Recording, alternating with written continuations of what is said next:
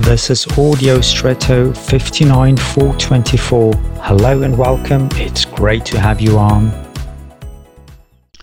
In a song by Count Zinzendorf from the 18th century it says, "Love will guide us, prepare the way and point with our eyes to many things, whether it is time to argue, whether it is a day of rest." I'm always impressed by these words because they emphasize so strongly the motivation for our actions. How often we are led by mistrust of others or the fear of falling short or many other things that make us mistrustful. But Zinzendorf says, let love guide you.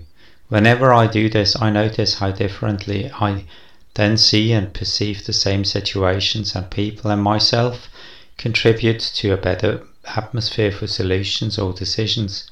It is a secret. That's why I also encourage you, let yourself be guided by love. And now I wish you an extraordinary day.